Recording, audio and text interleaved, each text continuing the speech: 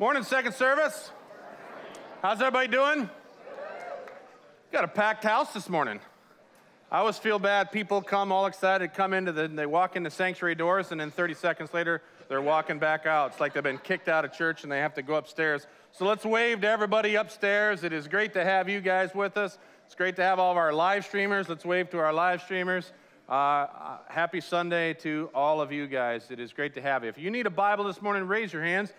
These good-looking ushers will hand them out to you. And if you need a pen, hold up a couple fingers. They'll get that to you as well. All righty. Well, this morning I've got a lot to share with you. And this morning it's going to be a lot of stuff that I'm just going to be running right down the line. I don't have any little funny stories or little great jokes to share this morning. So I'm going to need your attention to stay with me. So if you didn't get coffee, go get it now. Just if you see the guy next to you sleeping, jab him really good. And because what we're going to talk about today is super, super important. Okay? And it's a key part to this series that we need to pay attention to. As you know, we started a series several weeks ago on piercing the darkness. And we've been using this visual to kind of help us see that, we are to be a lighthouse in this dark world, that God's light is meant to shine through us in such a way that it pierces the darkness and we rescue people into the kingdom of light. A couple weeks ago, I got this email from Josh Keepman, who happens to be our drummer this morning. And he says, Luke, I created this little visual aid for me that I put up in my office that helps me just kind of remember what we talked about. And it's just kind of how the lighthouse is the center of our entire kingdom. And if we're going to shine brightly, we got to shine from the very center of who we are. The light that shines the furthest shines the brightest at home. And so I appreciate Josh putting that together. I'm going to print that out and hang it in my church office and my home office because I think it's a great reminder. Okay, today we're going to be talking once again about the Great Commission. I know we spent a week talking about how the church as a whole has not really been fulfilling the Great Commission. Instead, it has kind of come up with its own plan. And today we're going to kind of, in a sense, carry on that same conversation because as a church here at Wystone, it is imperative that we follow Jesus' plan and not our own. Okay? Or not someone else's. We have to follow Jesus's because Jesus knows best. So to begin with, why don't we all kind of turn that way and let's read the Great Commission out loud together. You ready? Therefore, go and make disciples of all nations, baptizing them in the name of the Father and of the Son and of the Holy Spirit, and teaching them to obey everything I have commanded you. And surely I am with you always, to the very end of the age. Now, the key phrase that I want you to focus on there is go and make disciples. Okay, now we spent some time already talking about that word go and what it means. It can mean, as you go or while you go throughout the circles of your influence, we are to be making disciples. So we need to talk about what does it mean to make disciples? Okay, what is the point? Why are we making disciples? Why does Jesus tell us to make disciples? Why is it so important and necessary? And to answer these questions, we're going to kind of have to back up in recent history and look at how the church as a whole has kind of stepped away from this command of Jesus. And when I say recent history, I'm kind of talking about the last 100 years, and especially here in America. Now, I'm sure it's happened sooner and in other places, but I'm really focusing, here in America. We're going to see how the church has backed away from this command, and maybe we'll even get to see why it has and the consequences of that, that occurred because of it. All right, so what has the church done with that phrase, go make disciples? How's the church tweaked it and kind of since changed it up? Well, let me show you. Here's what the church has done with it. The church has been focusing on making converts rather than making disciples. Church has really been focusing hard on converting as many people as possible to Christianity, okay? The focus has been converts, making converts.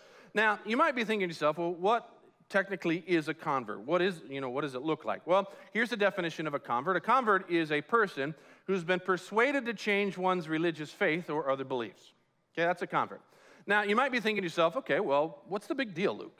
I mean, what's so wrong with that? If we convert someone from a pagan religion or a cult or some wrong belief system, why is it so bad to have something like a convert? Okay? Well, I'm not going to say that having a convert is a bad thing. I'm just going to say that it's a very insufficient thing. Jesus didn't say, go make converts. He said, make disciples. And let me tell you, Second Service, it is a big difference between the two. Let me show you the difference if I can this morning. To begin with, I just want to give you my definition of what a disciple is. Okay, here's a disciple so we can compare the two. A disciple is a person who trusts that Jesus is who he says he is. And he or she spends time with Jesus in order to learn how to live his or her own life the way Jesus would live it. And they rearrange their life in order to keep doing it.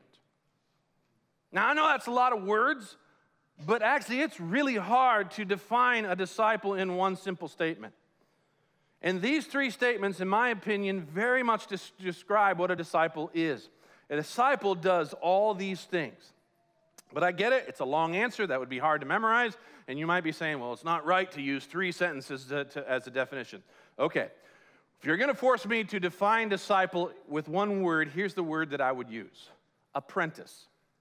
And the reason that I like apprentice is it involves action. An apprentice is someone who has decided to be with another person in order to become capable of doing what that person does or to become what that person is. Like, for instance, do we have anyone in here who was once an apprentice? Raise your hand. Okay, we got a bunch of it. What was your craft? Carpentry. What was your craft? Somebody raised their hand over there. Operating engineer. Anybody else? HVAC. Now, let me ask you guys a question. Who did you learn from? Was it like would you call him a master? Master? Who would you learn from? Journeyman? Who would you learn from? Journeyman? Okay. So the point I'm trying to get is an apprentice learns from somebody else to do the things that they're doing, okay? And a lot of times they'll use that word master. Well, that's essentially what a disciple is. A disciple of Jesus is an apprentice of Jesus. Jesus is the master, or the journeyman, if you want to say, and we learn from him to become like him, okay? Well, Jesus has commanded us to go make people like that, okay? To make disciples, not converts. Because as I said, there's a big difference. We're going to look at a few differences this morning. Here's the first one. A convert believes in what Jesus did. A disciple believes in Jesus. And we're going to talk about this more next week, but often the gospel that is presented to someone in this kind of situation is this: believe that Jesus Christ died on the cross to pay the penalty for your sins, and you will be saved. You need to believe that he died on the cross for your sins. You're a sinner, and therefore he had to die for you. If you believe that, you are saved. And what they mean by saved is you get to go to heaven when you die. Okay? Now, if you notice, what the convert is putting his or her trust in is something Jesus did. His death on the cross, not necessarily Jesus. Now, I know that seems like I'm quibbling over nothing, but I am not. There's a big difference in believing what Jesus did versus believing in Jesus. And I think what a converts, they've been taught to do is they just zoom in on the cross and what Jesus did, and this is what they focus on. This is the extent of their belief system, what Jesus did on the cross. Now, if we were to show this entire wall being the entirety of Jesus, a disciple looks at all of it and says, I believe in Jesus. I believe in his teachings and his commands and his life, and also, by the way, what he did on the cross. There's a big difference between those two. Here's another difference. A convert professes belief in Jesus. A disciple believes in Jesus. Once again, seems like I'm quibbling over nothing. I am not. Profession of belief is much different than belief. Belief puts us into action. It makes contact with reality, if you will. If we believe something, we will act out as if it were true. Professing to believe something doesn't necessarily affect your belief system. People will always act out and live out what their belief system is, but very rarely will people live out what they profess. Often in churches, I would hear pastors say, praise God, we had 4 professions of faith last week. And we would all clap our hands and we would celebrate and say, that's awesome. However, a profession of faith doesn't necessarily mean belief in Jesus. It may, but it also may not. Some of these people who profess their faith may choose to believe in Jesus, but you'd be amazed at how many do not. It's simply a profession. To a convert, a profession is the focus. It's not the life. As long as they profess something in the right way, or they gave the right answers to the right questions, they're good to go. The profession is the key focus. And very often, a profession does not affect a life. To a disciple, the life is what's the focus. To believe in Jesus will drastically affect a life. Let's keep going following that same line of thinking. A convert puts his faith in a ritual, whether it be praying a specific prayer or an altar call or whatever it may be. Disciple puts his faith in Jesus. Now, we're going to be talking about this more next week, but churches will often focus on making the transaction with someone to make them a convert. That's often getting them to pray a prayer. And often at churches, what we will call that is after a sermon, we call everybody forward. You know, those who want to pray the prayer, you come, and it's called an altar call, okay? And people will come and bow down before the stage. Now, the pastor will then lead them through a prayer, okay? Now, this prayer may or may not, and they often call it the salvation prayer. This prayer may or may not be a good prayer. It may or may not have the correct theology in it. But often, the focus on prayer is preeminent. It's what seals the deal. It completes the transaction. If we can get them to pray the prayer, we will often tell them, hey, buddy, if you prayed that prayer and you meant it, welcome to the family. Because you prayed that prayer, you're part of the family of God. In other words, we communicate to them after the prayer that they are now a Christian. And so to them, it was the prayer that did it. And so often, a convert will put their faith in that prayer or that altar call, whatever ritual they did. And people will ask them, so, Johnny, you a Christian? You better believe I am. August 3rd, 2003, pastor had an altar call, and I went forward, and that's when I prayed the prayer. So, yeah, I'm in. Or I was at a basketball camp, and a guy led us in a prayer after the camp, and I prayed that prayer too. And that, for many, is the transaction that was made for them to become a Christian. And a convert will often place their faith in that action or that ritual. Well, a disciple doesn't put his or her faith in any of that. They put their faith in who? Jesus. It is Jesus who saves them, not a prayer. Once again, you may be thinking, I'm quibbling over something not that big. I believe it's huge. All you have to do is look around the churches today in America and you'll see what I'm talking about. Let me mention another difference. And honestly, I think I could go on and on with all these differences between a convert and a disciple, but I don't think I need to. Hopefully you're seeing what I'm trying to convey. But here's another difference. A convert needs to constantly recommit himself or herself. A disciple, the commitment flows out of the belief. Over and over, either at altar calls or at camps or at youth groups or retreats, you will see altar calls being made to people to come up and pray the prayer of salvation. Now, once people quit coming forward, what the pastor will often do is he'll switch it around and say, now, is there any of you that need to recommit themselves to the Lord? Almost like they need to renew the transaction. They need to reset or recommit. This happens all the time. And I know you may not see it here at Whitestone, but it happens many times in a lot of Christian circles. You see, if you just profess something, you just profess your belief in Jesus, but you don't really believe in Him, nothing will really change. I can't tell you how many people have done exactly that. And often what happens is that these kind of people will over and over and over recommit themselves to what they professed. Many times people will come forward to another altar call and they'll pray the prayer again, just in case they got it wrong the first time or the second time. They want to get it right, so they recommit themselves.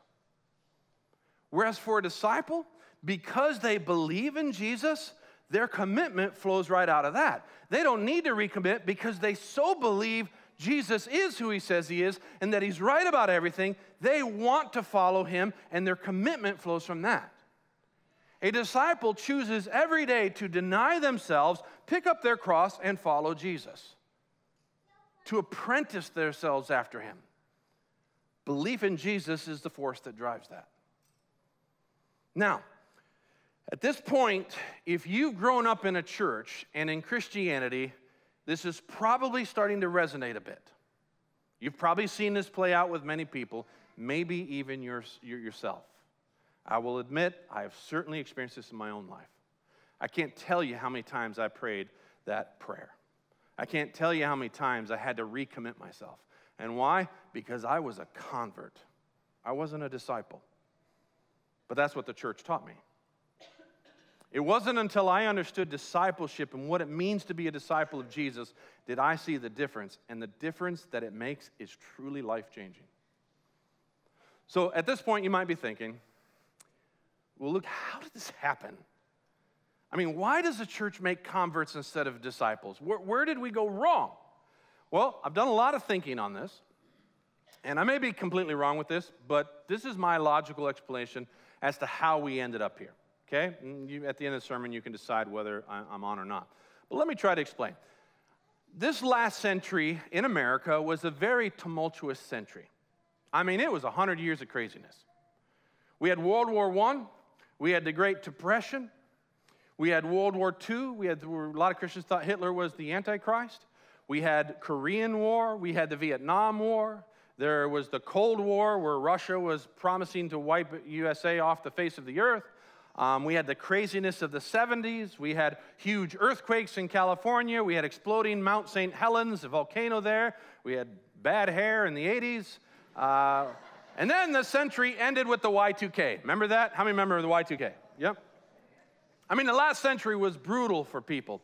And because it was so bad, what started to happen is that throughout the century, people started to think Jesus was going to return at any second. They would read passages where it would say the creation groans in expectation. In other words, we see these earthquakes and these volcanoes, and it's groaning. They would read passages like Matthew where it says, you will hear of wars and rumors of wars, but see to it that you aren't alarmed. Such things must happen, but the end is still to come. Nations will rise against nation and kingdom against kingdom. There will be famines and earthquakes in various places like California, and all these are the beginning of birth pains. And Christian leaders and pastors and famous speakers started predicting that Jesus was very most likely going to return in that century because of these wars and rumors of wars and all that was happening. This was a very common message being preached and told from the pulpits across America and the world, and there's a lot of books written about it. So time was short. We had better get a move on it. It was being taught that we need to reach as many people for Christ as possible. We need to get as many people into heaven as possible so they won't end up in hell. So, and this is my opinion, discipleship or making disciples was set aside for the sake of time, so that as many people as possible could be reached before Christ returned. And all sorts of tactics were created. Tracts were handed out. Evangelism classes crusades were held. Famous speakers, they traveled the land to reach as many people for Christ. People were told to bring as many of their non-Christian friends to church or to these crusades as possible to reach them for Christ. If you could get your friend there, the preacher would do the rest. He would make the transaction of getting them to become a convert. Like we talked about a few weeks ago, that's where we see suddenly reaching people for Christ became the work of a professional, the pastor and the missionary. And at the end of these sermons, end of the crusades, end of the tracts, people were encouraged to profess their belief in what Jesus did for them on the cross and pray a prayer. And if they prayed that prayer, they were told they were going to heaven when they died. One more was rescued from hell. And suddenly, without knowing it, the church began to promote a gospel of believe that Jesus died on the cross for you, and you will go to heaven when you die. Now, that sounds great, but that isn't the gospel Jesus preached. We're going to talk about this more next week. But unfortunately, that is the gospel that became the resounding cry from the pulpits. And so, to be rescued from hell, people would come up and pray the prayer. At which point, they were told that now that they were Christians in the family of God, going to heaven when they die, they had their fire insurance. And then they were told to go plug into a church body to be able to mature. Or they'd be told, now you need to be discipled. Now that you're a convert, discipleship comes next. So think about that. Convert, step 1. Disciple, step 2. Once again, clearly that's not what Jesus taught. If you look at the Great Commission, what's step 1? Make disciples. Step 2, baptize them into the name of the Trinitarian God. Step 3, teach them to obey everything I have commanded. Making a convert is nowhere mentioned in the Great Commission. See the difference? Ponder this for a second, because you can see the brilliance of Jesus' plan when you just think about this. A disciple is obviously a convert, but a convert may or may not ever become a disciple. You make a disciple, conversion takes care of itself. You make a convert, becoming a disciple may or may not happen, and many times it doesn't. But that's the plan churches have promoted. Make converts first and then disciple them. But here's the problem with that. New converts would start attending churches, for the most part, because they were told they would get discipled, and they would mature, and that was what they were told to do. But they would go to these churches, and guess what every sermon was about? Trying to lead people to salvation. Having altar calls, pray the prayer, and sing Just As I Am 7 times.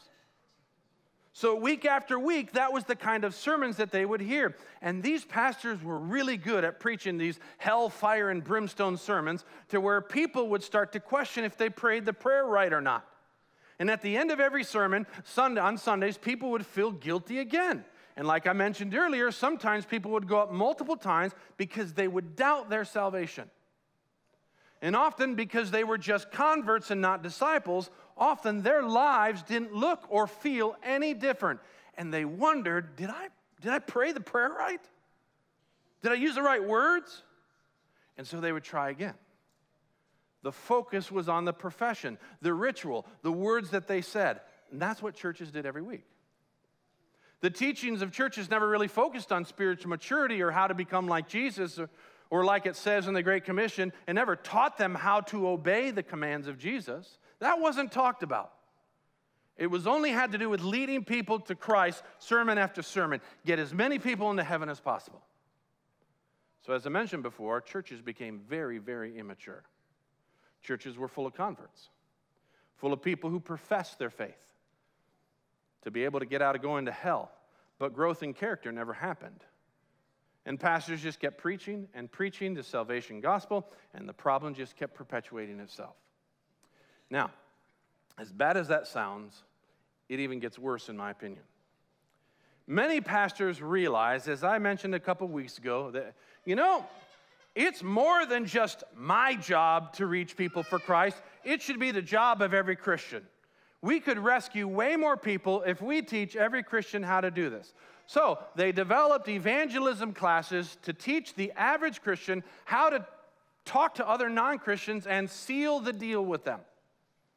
They were taught certain skills, and they were taught packaged ways to evangelize to the people on the streets or knocking on doors or wherever people were. And these classes basically taught converts how to make other converts. It taught people how to handle certain arguments. It taught people how to sidestep debates. You name it, these classes basically taught you how to make the transaction of getting someone to pray the prayer. And often, they were packaged presentations to be able to do it in a 10 to 15-minute presentation because you didn't know how long you had with that person. I remember being in these classes, and we would sit down across from each other, and we would practice. We would do mock conversations where, okay, you be the non-Christian this time, I'll be the Christian. And we would try to throw back, well, I don't believe this, I don't believe the Bible, I don't believe that. And we'd try to practice back and forth to be able to get good when we go into the streets. And we had a 5-minute gospel all laid out, and we had to memorize it so we could be good at presenting it. And then we'd go to the streets, and we'd come up to people, and we'd say, hey, do you mind if I talk to you for a few minutes? And they'd be like, yeah, you weirdo, what's this about? And so you'd say, like, hey, man, if you were to die tonight and stand before God, and he said, why should I let you into heaven, what would you say? And they would, go to the answer. And then you're like, well, that's great that you say that, but let me tell you something. Man has a problem. You have a problem. You have sinned, and the penalty of sin is death. So you're going to have to die for your sin, buddy. That's just the way it is. But I tell you, God has given a solution. He has sent his son, and his son died on the cross to pay the penalty for your sin. That is God's solution. But now you have a responsibility, and that responsibility is to believe in what Jesus did for you on the cross, and then you will be saved. It's a gift. It's being offered to you. Are you going to take it? It isn't yours until you take it. And then we'd share a little story about, you imagine you're drowning out in the ocean, and a boat comes up and says, are you drowning? You go, yeah. So you throw a lifesaver out to that person. When are you saved? When you actually reach out and grab that lifesaver. So we tell the person, listen, this gift is not yours until you take it. So are you going to take it? And they're like, yeah, I'd like to take it. Well, pray this prayer with me. And then they might say, well, I don't know if I want to take it. I'm like, well, if you don't take it, you go to hell. So guess what people would do? Well, I just want to cover all my bases. If I pray the prayer, I go to heaven. If I don't pray the prayer, I go to hell. What the heck? Let's just pray the prayer and cover all my bases. Guys, I've talked so many people into praying the prayer. And Christians gave out tracts with all sorts of illustrations on them. Remember the illustration of here's God and there's a cliff, here's man, there's a cliff, and in the middle is this fire, burning fires of hell. And that cross came flipping down and crossed the other cross, and you walked across on the death of Jesus, and that's how you made it to God. Now, all these things may be great things, but it wasn't the gospel Jesus preached. We're going to cover this more in detail next week, so if you have any questions or concerns about what I'm saying, save it for next week.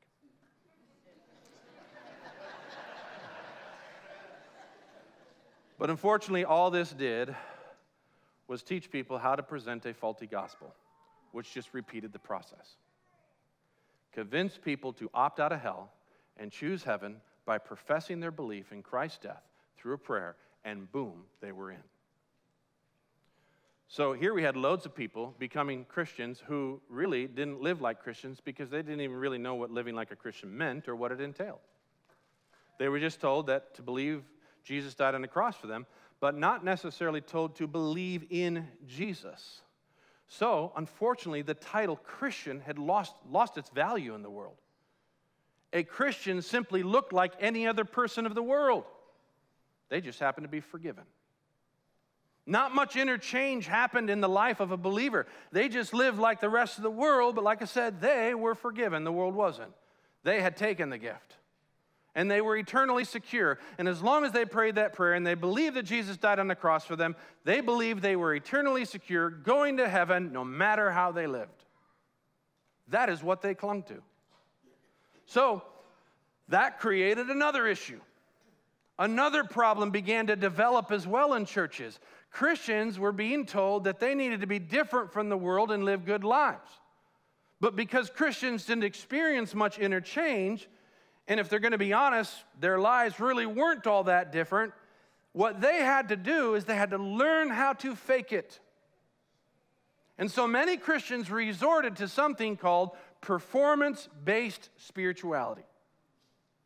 Meaning not much changed on the inside, but they worked really hard to change the outside. Because as long as the outside looked good, they were considered spiritual or mature. So it forced people who attended church to, at least on Sundays, put on a good show. The rest of the week they could live like the world, but at church around other Christians, they had to look good to the other churchgoers.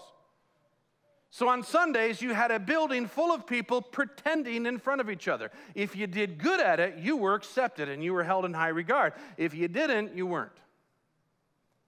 And that's why I talk about how churches have this holy asphalt on their parking lot.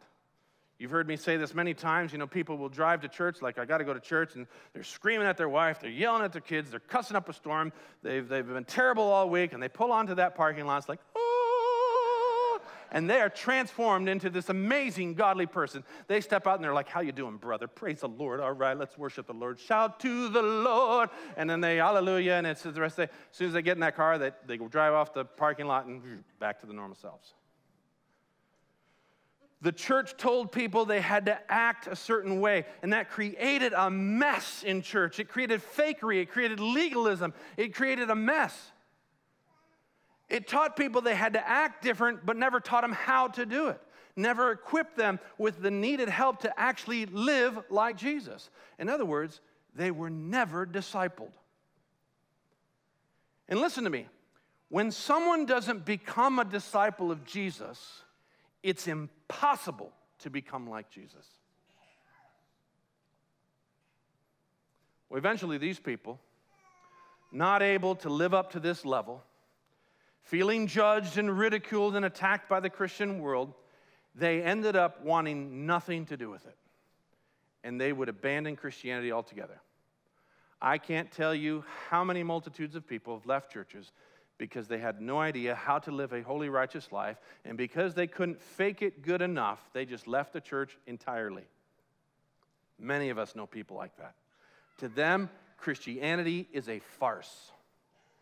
It's a weak religion that doesn't change a person one bit. And it's all because a church chose to make converts and not disciples. Now, I'm not trying to be a Debbie Downer this morning. You're like, well, Luke, if you're not trying, you're doing a really good job at it. But I'm stating something that is a glaring problem in the church today. It's a huge problem. It's been a huge problem in our church. It is an uphill battle to fight against this. Let me ask you something. If the church across America is filled with this kind of people, how much power do you think that church experiences? How much supernatural power does a church manifest? How much holiness does it truly live out? How many little Jesuses enter and exit through the building and then go out into the world and shine his light? Not much and not many. If you make converts and not disciples, you are left with a weak, powerless church. Only disciples of Jesus end up living like Jesus and experiencing the power of Jesus. And that, my friends, is why Jesus tells us to make disciples and not converts. We need to get back to what Jesus has told us to do in the first place. Now, why do I bring all this up? It's simple. Our mission here at Wystone is this: to make what? Disciples. Disciples who understand, who live, and who extend the kingdom of God. Not converts, disciples. We want to make disciples who understand the message of the kingdom of God, who live out the kingdom of God, and then go out into this world and extend the kingdom of God. We want to follow the commands of Jesus. We don't just want to follow the method the church has been following for decades. And I'm saying this because when I'm telling you to go out and to shine the light of Jesus in the circles of your kingdom, the purpose of doing that is to make disciples in those circles. People who trust that Jesus is who he says he is. People that spend time with Jesus in order to live their own life as if Jesus would live it. And people who will rearrange their life in order to keep doing it. That's what we're to be doing in our circles of influence. That's the kind of people we're to be making. Now, that takes a plan. It takes work. It takes time. It takes learning how to do it. And that's what we plan on focusing on in these next weeks leading up to the Resurrection Sunday, okay? So Wystone, let's learn together from our Master, and let's go out and let's make disciples in this world. Let's shine the light of Jesus everywhere we go. Amen? Let me pray. Heavenly Father, I want to thank you so much for your word, and I thank you that we literally get to read the words of Jesus. Forgive us, Lord, for setting those words aside and going about a different plan, coming up with a different principle to live by. God, we accept the fact that if we're not going to listen to your words, we have to accept the consequences of that. But God, I pray that you would give us the strength, the power, and that you would equip us to live out these words, that we might become people who make disciples in every circle of our influence. I pray this in the name of Jesus, who is our master. Amen. Guys, love you very, very much. Have an amazing week, and make sure you're here next week to hear the next sermon, okay? That's when all the questions are coming.